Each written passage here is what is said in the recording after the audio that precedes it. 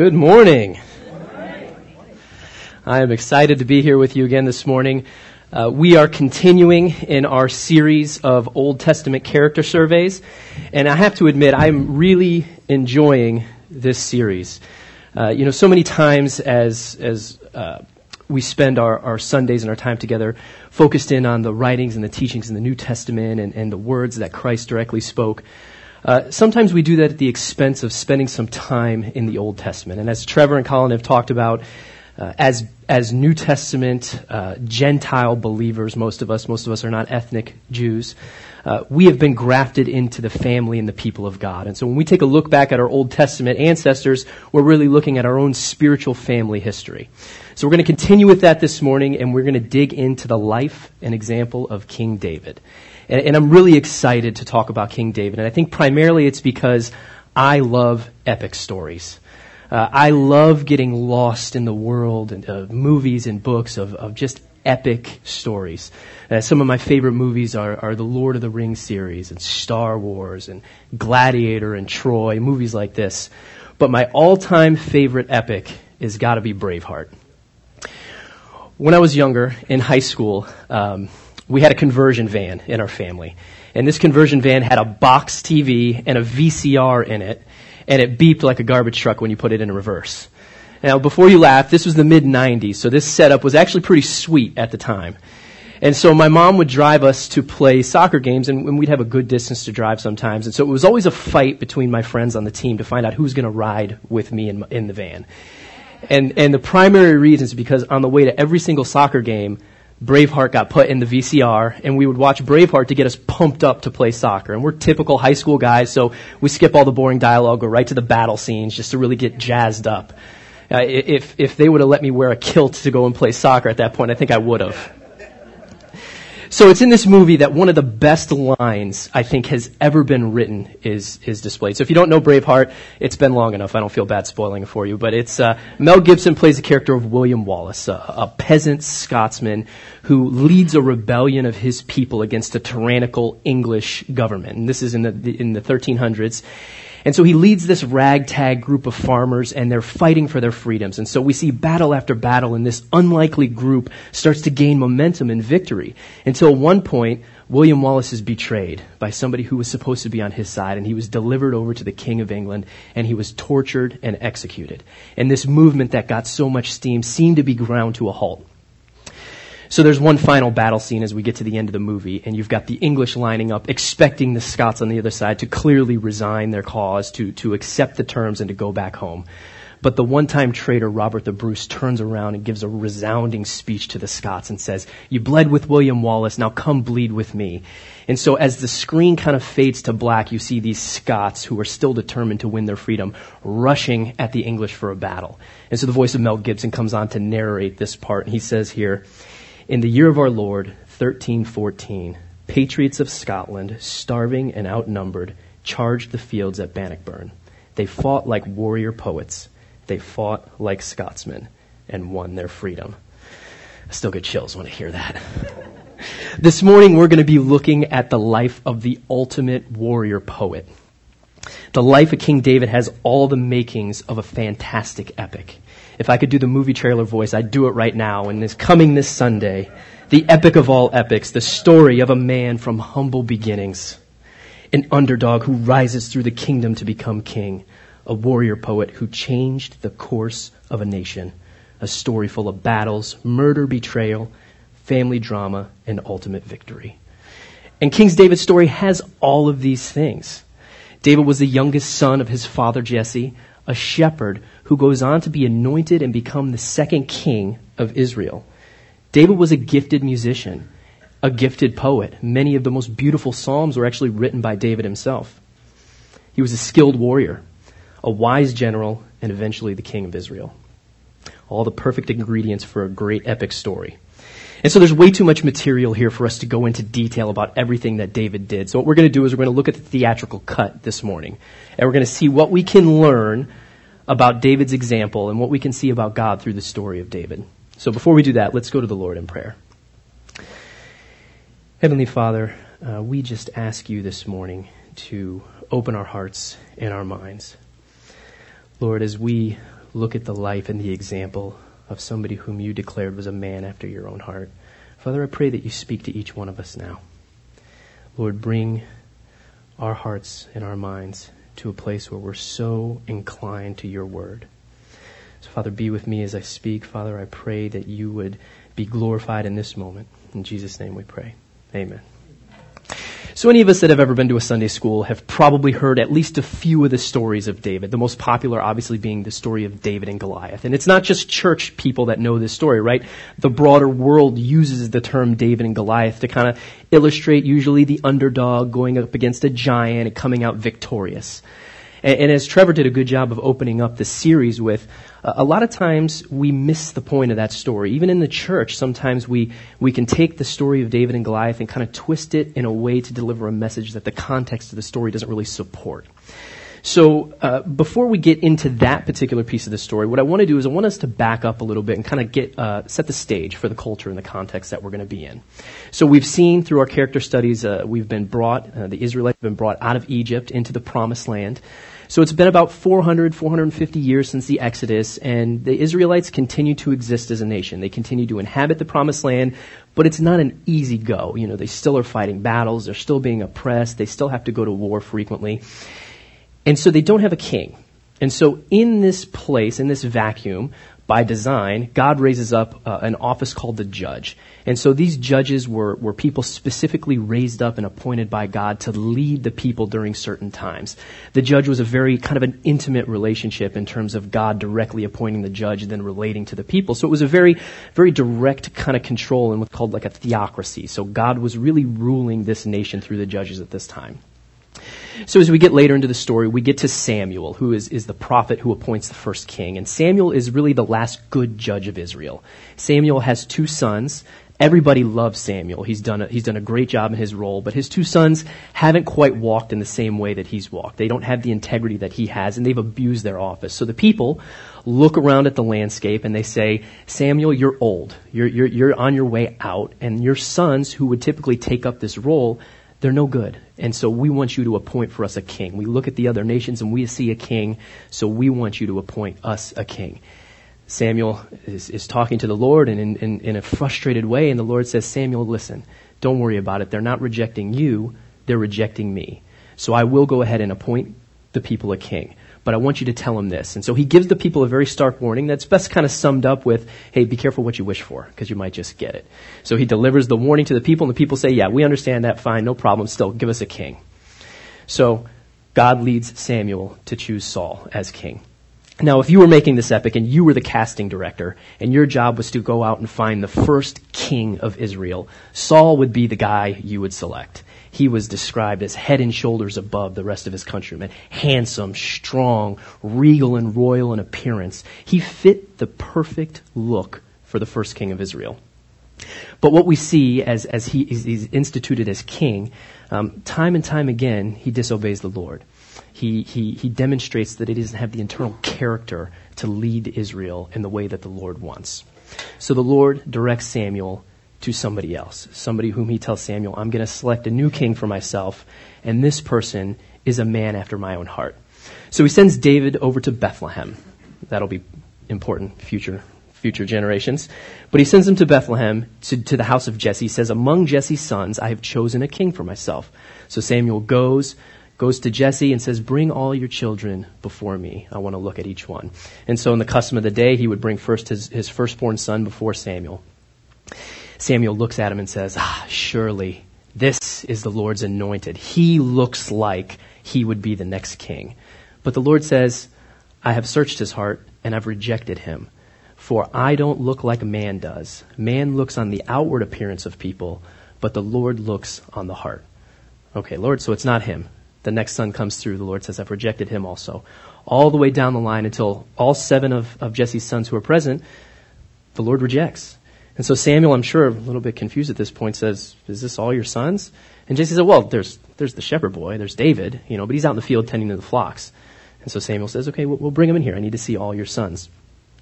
The Bible describes David at this point when he walks in as youthful and ruddy in appearance with beautiful eyes. For some reason his eyes were probably really good. That made it into the story. Beautiful eyes and handsome in appearance. And the Lord said, "This is him. This is my anointed. Arise and anoint David." So Samuel obediently arises and anoints David as the future king of Israel. At that moment, the Spirit of the Lord rushed on David and was with him from that day forth. Elsewhere in the kingdom, Saul, still struggling to hold on to his kingdom, at that moment has the Spirit of the Lord taken away from him. And the Lord gives Saul another spirit. An evil spirit from the Lord is the way it's described that would torment Saul. And so Saul would get afflicted by fits of torment by this evil spirit. And the only thing that would soothe the torment was music. And so Saul tells his court, "I need a good musician. Bring me somebody that can play music." And one of the people in Saul's court says, "I've heard David, the son of Jesse in Bethlehem, he can play a mean lyre. This is the guy you need. Bring him to me." So David comes into the service of Saul. He's been prophesied and appointed as king, but the appointment's not ready to take place yet. David's going to actually spend many years in the service of Saul. So he's in the court of Saul, and when this tormenting spirit would come on, David would break out his lyre, and Saul would have relief. And so he kept David in his service, and they grew very close together. But it wasn't a full-time job.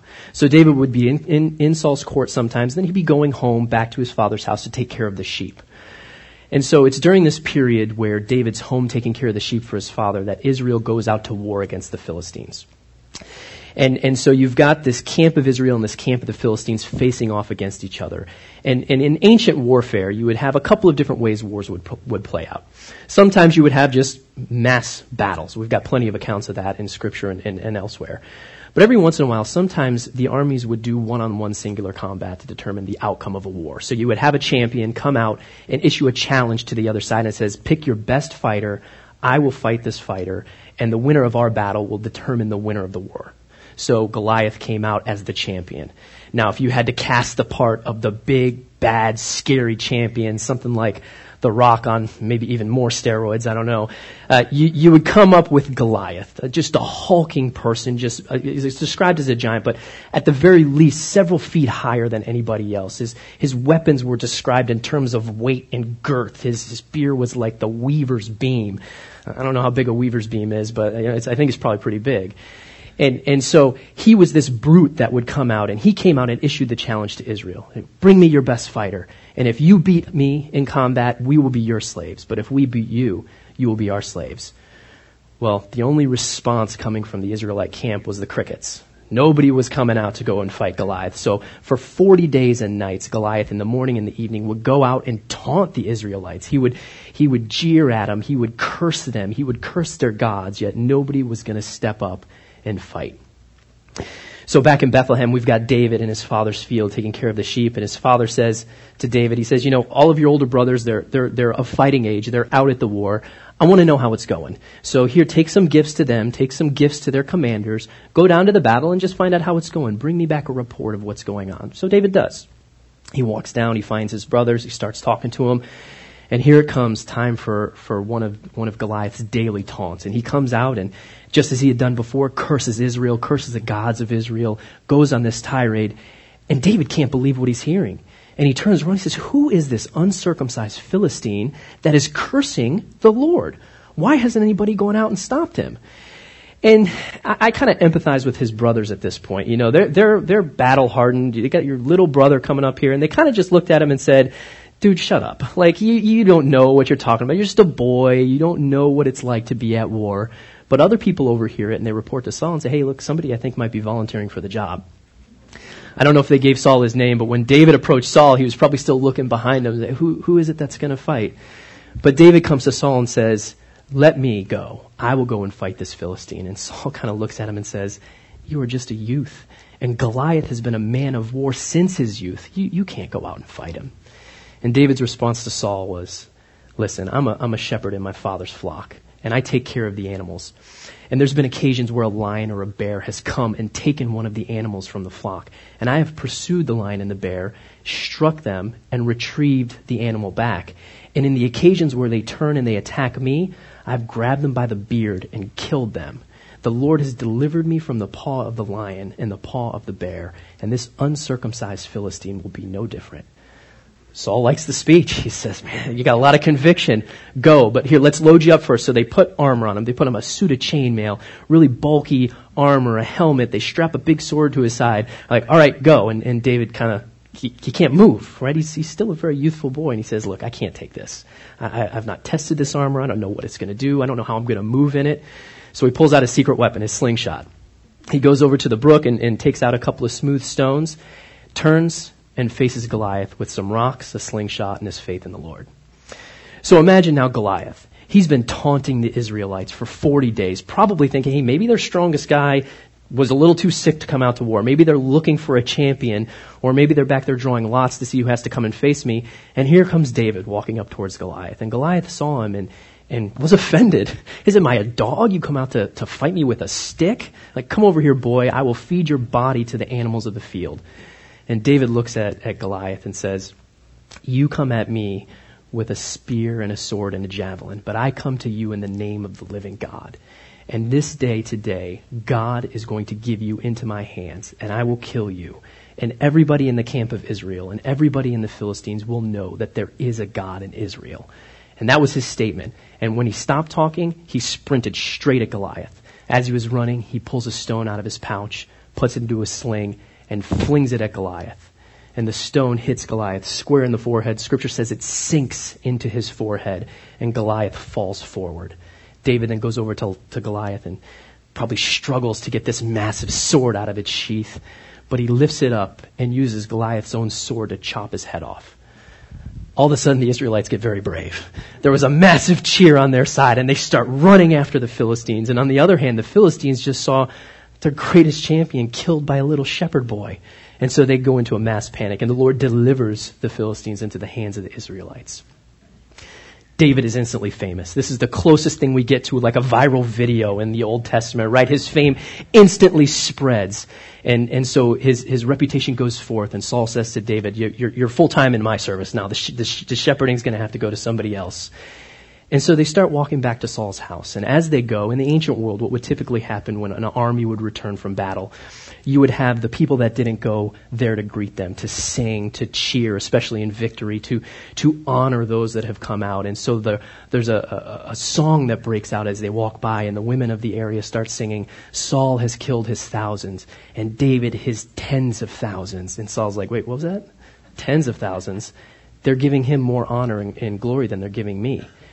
And so he immediately saw his kingdom was in jeopardy. Even though he had known before the Lord had told him he was going to strip the kingdom, Saul went into protection mode. From that moment forward, he sought for the rest of his life to kill David. But he can't kill him right now. Saul is a very smart guy, and he's a hero. He just came back from this massive victory. The people all love him. I can't just go and kill him and have him executed. I'll let the Philistines do it for me. So he tells David, you've clearly got a gift in battle. I'm going to put you in charge of a cadre of men, and you're going to go out and fight my battles for me. So he sends David on some of the most dangerous missions he could think of. And time after time, battle after battle, David returns victorious. The Lord is clearly with him. Saul says, oh, that didn't work, so I'm going to have to think of something else. I know, I'm going to marry him to my daughter. She loves him. She'll be a distraction to him. Maybe she'll help aid in his downfall. David says, I can't be your son-in-law. Are you kidding me? I'm lowly. I don't even have any money. Saul says, the only bride price I want is 100 foreskins of the Philistines. David says, well, I don't have a lot of gold, but I can get you that. So he goes out and brings him 200 foreskins of Philistines. Marries Saul's daughter, and she's in love with him. And the result that he was looking for, the distraction and the snare that she would lay for David, didn't happen. So Saul finally gets to the point where he says, look, I'm sick of waiting. I'm just going to kill him. So he decides to start outright pursuing David, which then David has to flee. He takes a band of people, many of whom had fought in battles with him, others who were marginalized or disenfranchised with Saul and his leadership. And he led them through the wilderness into different towns and different places while Saul chased them. Several times Saul came and David had the opportunity to kill Saul. He was clearly given into David's hand, but David refrained. He would not lift his hand against the God's anointed, and he waited for the Lord to fulfill his purpose in his time. And fulfill it he did. So in between David being pursued by Saul. Saul's pursuing David. He's also fighting wars, right? The Philistines haven't gone away, and there was a battle where David and Saul and his son were killed by the Philistines. And so a group of people based out of Judah immediately anointed David as king. The rest of Israel, there was a power vacuum, and so one of Saul's other children rised up with a general to try and claim territory. In about 7 years, there was some internal strife until at the end of 7 years, the whole country was united under the kingship of David, and God's promise to David had been fulfilled. It's at this point in the story where God reveals himself more clearly to David. He makes a covenant with David through the prophet Nathan, and he tells basically to David that everything that you've experienced in your life has been done by me. I have given you victory. I have given you protection against your enemies. I have established you on your throne in the same way that I promised to all those years ago. And here's my ongoing promise, is that you will be on this throne forever. Somebody in your line will sit on the throne, and from your line will come somebody who will create a kingdom that lasts eternally, prophesying about the coming Messiah. And David understood this and was overwhelmed. He said, who am I and who is my father's house, Lord, that you should do such an incredible thing to me? But thank you for this. He was overwhelmed with gratitude. The story goes on in the next couple of years. We see victory after victory, continued success in the life of David. The military is strong. They continue to conquer their enemies. They continue to have success and prosperity in the land. It's as if everything is as it should be. But every good epic has a little bit of drama. And it's at this point in the story where we get to ours. So the way that war used to be waged in the ancient world is it was a warm weather sport. So armies would typically set off in the spring, logistically to keep an army fed and on point, clothed and supplied for these long military campaigns. You didn't want to do that in the winter. So they would go out in the spring, fight through the summer and fall, return for the winter. This particular year, David decided, I'm not going to go out. That's not an odd decision in and of itself. Kings didn't always go out with their armies, but he sent Joab out to fight his campaign this year and decided, I'm going to stick here for a little bit. And so as he's walking on his rooftop and just observing the kingdom, he sees a woman bathing, and he sees that she's very beautiful. And he says to somebody sitting next to me, he says, who is that woman? And they said, well, that's Bathsheba. She's the wife of Uriah the Hittite. Now, Uriah is a name we will know by now because he is one of what's called David's mighty men. So there's a handful, 30 to 40 people that wear this designation called a mighty man of David. And some of the deeds and the valor that they did were incredible. And some of the stories are told that they would single-handedly fight off several hundred people at a time and perform great feats on behalf of David. And Uriah was one of these men that was so successful for David. David, knowing full well that Bathsheba is Uriah's wife, still summons her to his chambers and sleeps with her. A few weeks or months later, probably thinking that his sin was hidden and never would be brought up again, he gets a message from Bathsheba that says, I'm pregnant. So the sin that he thought was hidden, evidence of it started growing in her womb. So David says, okay, Uriah's been gone since the spring. If he comes home to a baby, he's clearly going to think something's going on. So he says, I've got a plan. I'm going to summon Uriah back from the battle to give me a report. And when he's here, I'll have him stay a couple of days, and surely while he's home, he'll go and he'll lay with his wife, he'll sleep with her, and then when he comes back from battle and sees a baby there, he'll understand why. So he brings Uriah down and has dinner with him, and Uriah kind of gives him a report of the battle. And then David tells Uriah, okay, go ahead and take leave from me. Go ahead and spend some time with your wife before you head back to the battle. But Uriah is a man of incredible integrity. And he says to David, he says, my brothers are out in the battle, sleeping roughly in tents, bearing the heat of the day and the cold of the night. How could I go home to my bed and lay with my wife when my brothers aren't able to do that? I won't do this thing. I won't. David says, great, he's got integrity too. Okay. I got another plan. I'm going to bring him back the next night, and then I'm going to get him drunk. And let's see if he refuses when he's drunk. He probably will go and sleep with his wife. So he gets him there and gets Uriah very drunk. But Uriah still holds on to his integrity and won't go home. So David now comes up with another plan. He learned some craftiness from Saul. So he writes a letter to his general, Joab, and says, this is what I want you to do. I want you to place Uriah on the front line of the army. And when the battle is very intense, I want you to withdraw everybody except for Uriah back so that he's overwhelmed by the enemy and killed. He seals a letter and gives it to Uriah to deliver to Joab, effectively having Uriah deliver his own execution orders to his general. And Joab carries out the order. Uriah is killed in battle, and David's problem seems to be solved. So a short while later, Nathan the prophet, the one who had ushered in the covenant to David and relayed the covenant that God was making to David, comes to David and says, David, we've got a problem. You're the king. I need you to judge in this situation. There's two men. One man is very, very rich. He has many ox, many cows, many sheep. And the other man is very poor. And he just has one tiny little ewe lamb. And this ewe lamb he has loved since the time it was born. He feeds it with his own hands. It lives in his house with him. And he treats it like a member of his own family. And a foreigner came to visit the rich man, and the rich man thought to himself, why would I spend my wealth? Why would I take one of my animals, slaughter it to feed this visitor? Instead, I'll take his one lamb. David, upon hearing this, grew furious and said, who is this man? He deserves to die, and surely whatever he stole, he will have to repay fourfold. And it's at that point where Nathan tells him, David, you are this man. You stole Bathsheba from Uriah, and you had him murdered. This man is you. And David, confronted with his sin, fully maybe for the first time, breaks down and sobs, fully repents and admits his guilt before the Lord. This background prompts him to write Psalms 51. It's a beautiful psalm of just articulating a sinful heart and repenting of sinful actions and pleading for the Lord's continued forgiveness and grace. I read just a piece of it here. Verse 10, create in me a clean heart, O God, and renew a right spirit within me. Cast me not away from your presence, and take not your Holy Spirit from me. Restore to me the joy of your salvation. Uphold me with a willing spirit. And God does forgive David. He tells him, look, I'm not going to take the kingdom away from you. I promised you I wouldn't, but there is consequences for this sin. And because you have done this thing, the sword will never leave your family.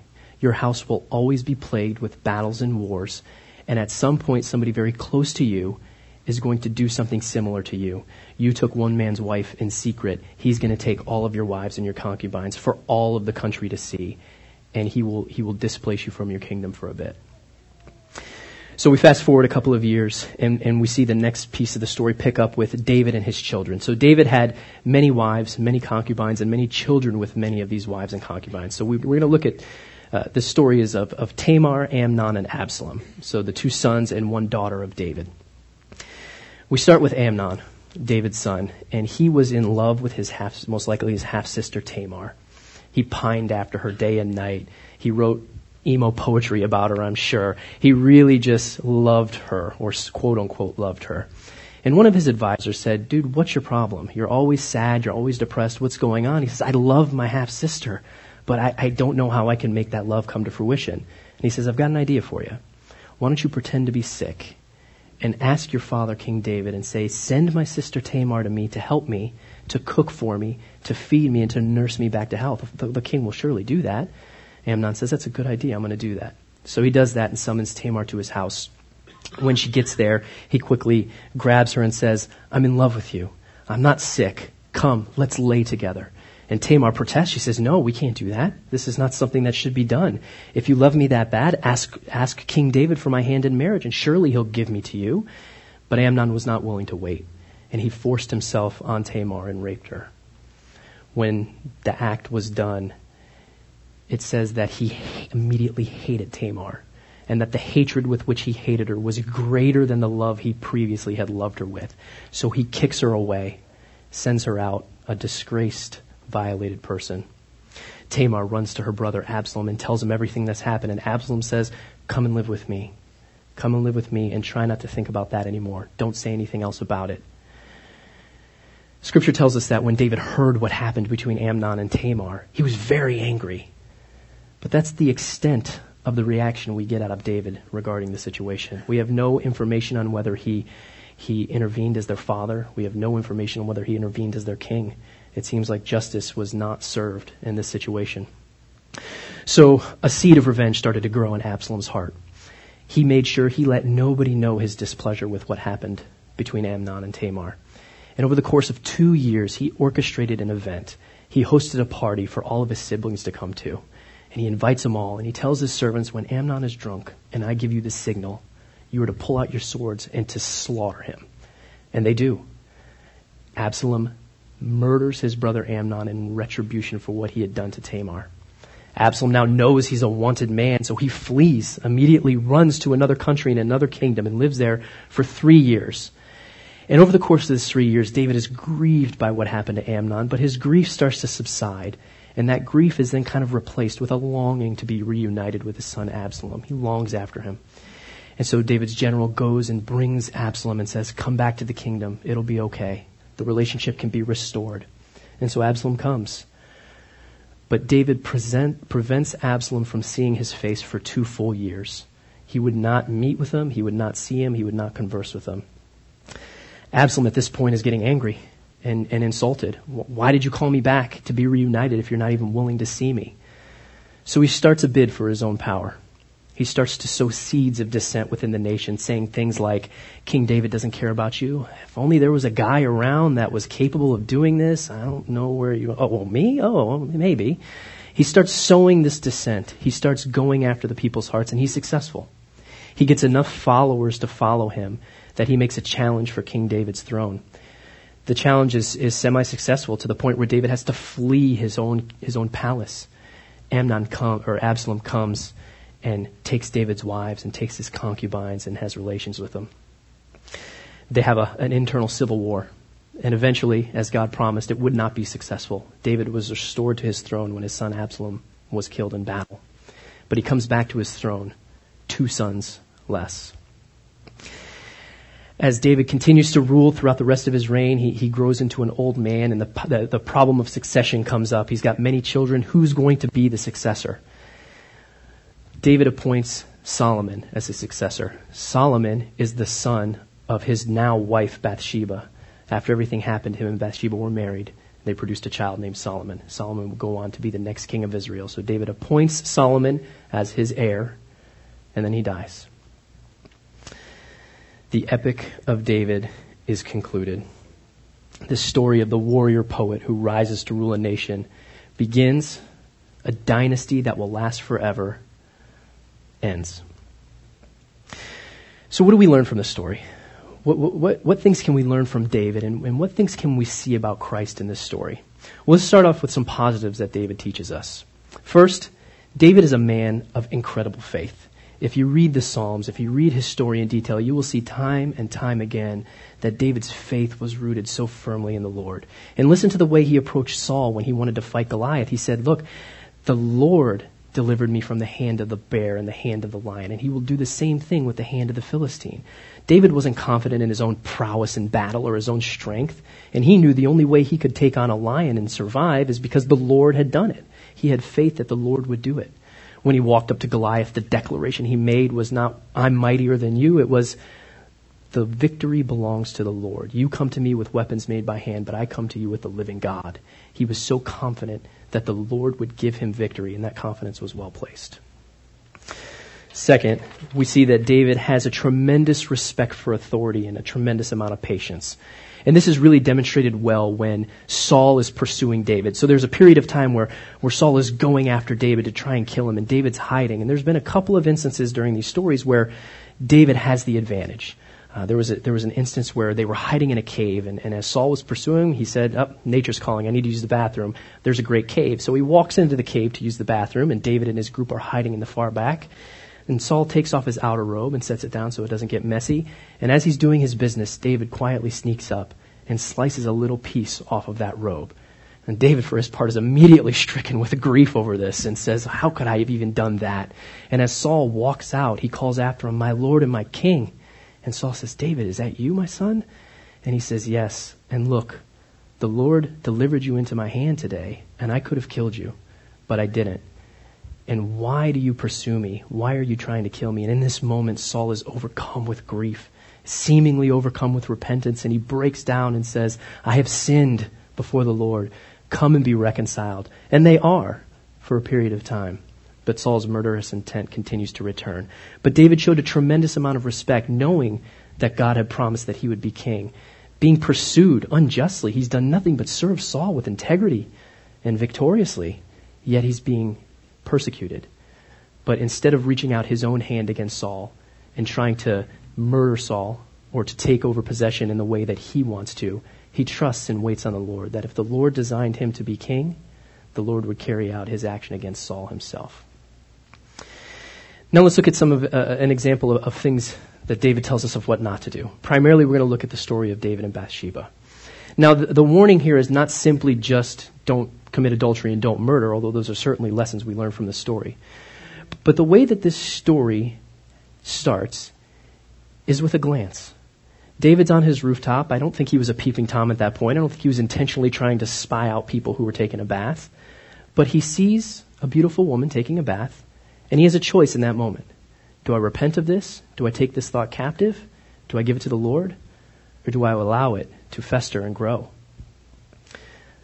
Murder, adultery, all started with an unchecked glance. Look at what James tells us in James 1:14-16.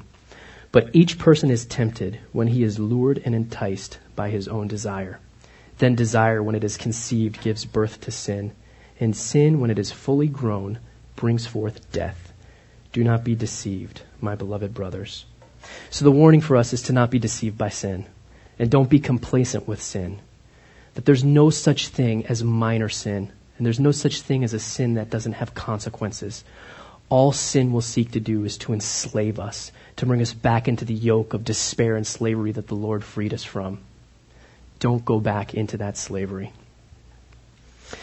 So that's what we learn, both good and bad, from David. But what about the Lord? What do we see the Lord in this? How do we see him interacting? Well, we see him in so many different ways, but I think two primary characteristics of the Lord are really on prominent display in this story. The first one is that God is the definer of who we are. And we see this really well illustrated when he starts seeking out the man after his own heart. So he makes a proclamation to Samuel that says, I will select for myself a king, a man after my own heart. Before David has even taken his first step towards the kingdom, God has declared him as having a heart after his own. And what do we know about God? We know that God is all-knowing. He's perfectly wise. He exists outside of time. He sees the future. God is never surprised. He knows exactly what's going to happen. And so knowing both the successes and the failures that David's going to walk through, he still says of David, this is a man after my own heart. How can God say that? I mean, sure, we see a lot of good examples from David, but there's certainly some examples that wouldn't lead me to believe that this is the heart of God.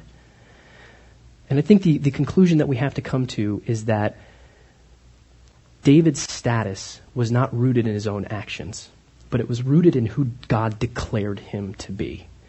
God did not look at David and see a man with such internal character and self-worth that led him to call David a man after his own heart. He appointed David to be a man after his own heart. He filled and clothed David with his Holy Spirit. And he said, David, you are a man after my own heart. If you're a believer here this morning, you are called righteous by God in Christ. You are called a son or a daughter of the King of the universe. You are clothed in light. And that is not because of what you choose to do on a day-to-day basis. It's not because of your own self-worth, but it's because that's who God declares us to be in the power and sacrifice of Christ. David's actions were not strong enough to prove God wrong in his declaration of David being a man after his own heart. And neither is our sin strong enough to negate God's declaration that we are righteously his children in Christ Jesus. The second thing we see about God is Redeemer. And this is really well shown in Solomon being chosen as the successor for David. So you've got this relationship that clearly starts off mired in sin and eventually produces a child, Solomon. And as God has promised David, the kingdom to the Messiah is going to be traced through your lineage, your genealogy. And so Solomon is chosen.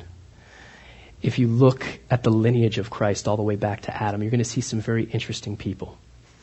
God did not choose a self-righteous, ultra-holy, separate group of people to be born from because that people don't exist. They don't exist. But the line of Christ includes prostitutes, adulterers, murderers, sinners. All of these people desperately in need of the redemption that Christ was coming to bring. Christ came down to redeem David and he came down to redeem us as well. He can take any circumstance in your life and redeem it for his own purposes. No sin that you have ever committed is too strong to overcome this redemption. So my encouragement for you, if you don't know Christ, is to cast your sins at the foot of the cross. Trust in the Savior. Know that he is stronger than your sin, and he is calling you into an intimate relationship with him where you will be washed. It says washed as white as snow. You will be declared righteous, and you will be adopted into the very family of God as his son or his daughter. If you do know Christ, cast your sins at the foot of the cross and know that nothing that you do in life is strong enough to negate that redemption or to challenge the status of who you are. God tells us who we are, and then he redeems us so that we are who he says we are. Let's pray. Heavenly Father, we're so thankful for the example that you give us in David. A man with so many good qualities, but by no means a perfect man. And I'm just so thankful right now that, Lord, his faults and failures as well as his successes were on display for us. That, Lord, we might be encouraged and challenged by the example he gives, both in his faithfulness and his repentance to sin.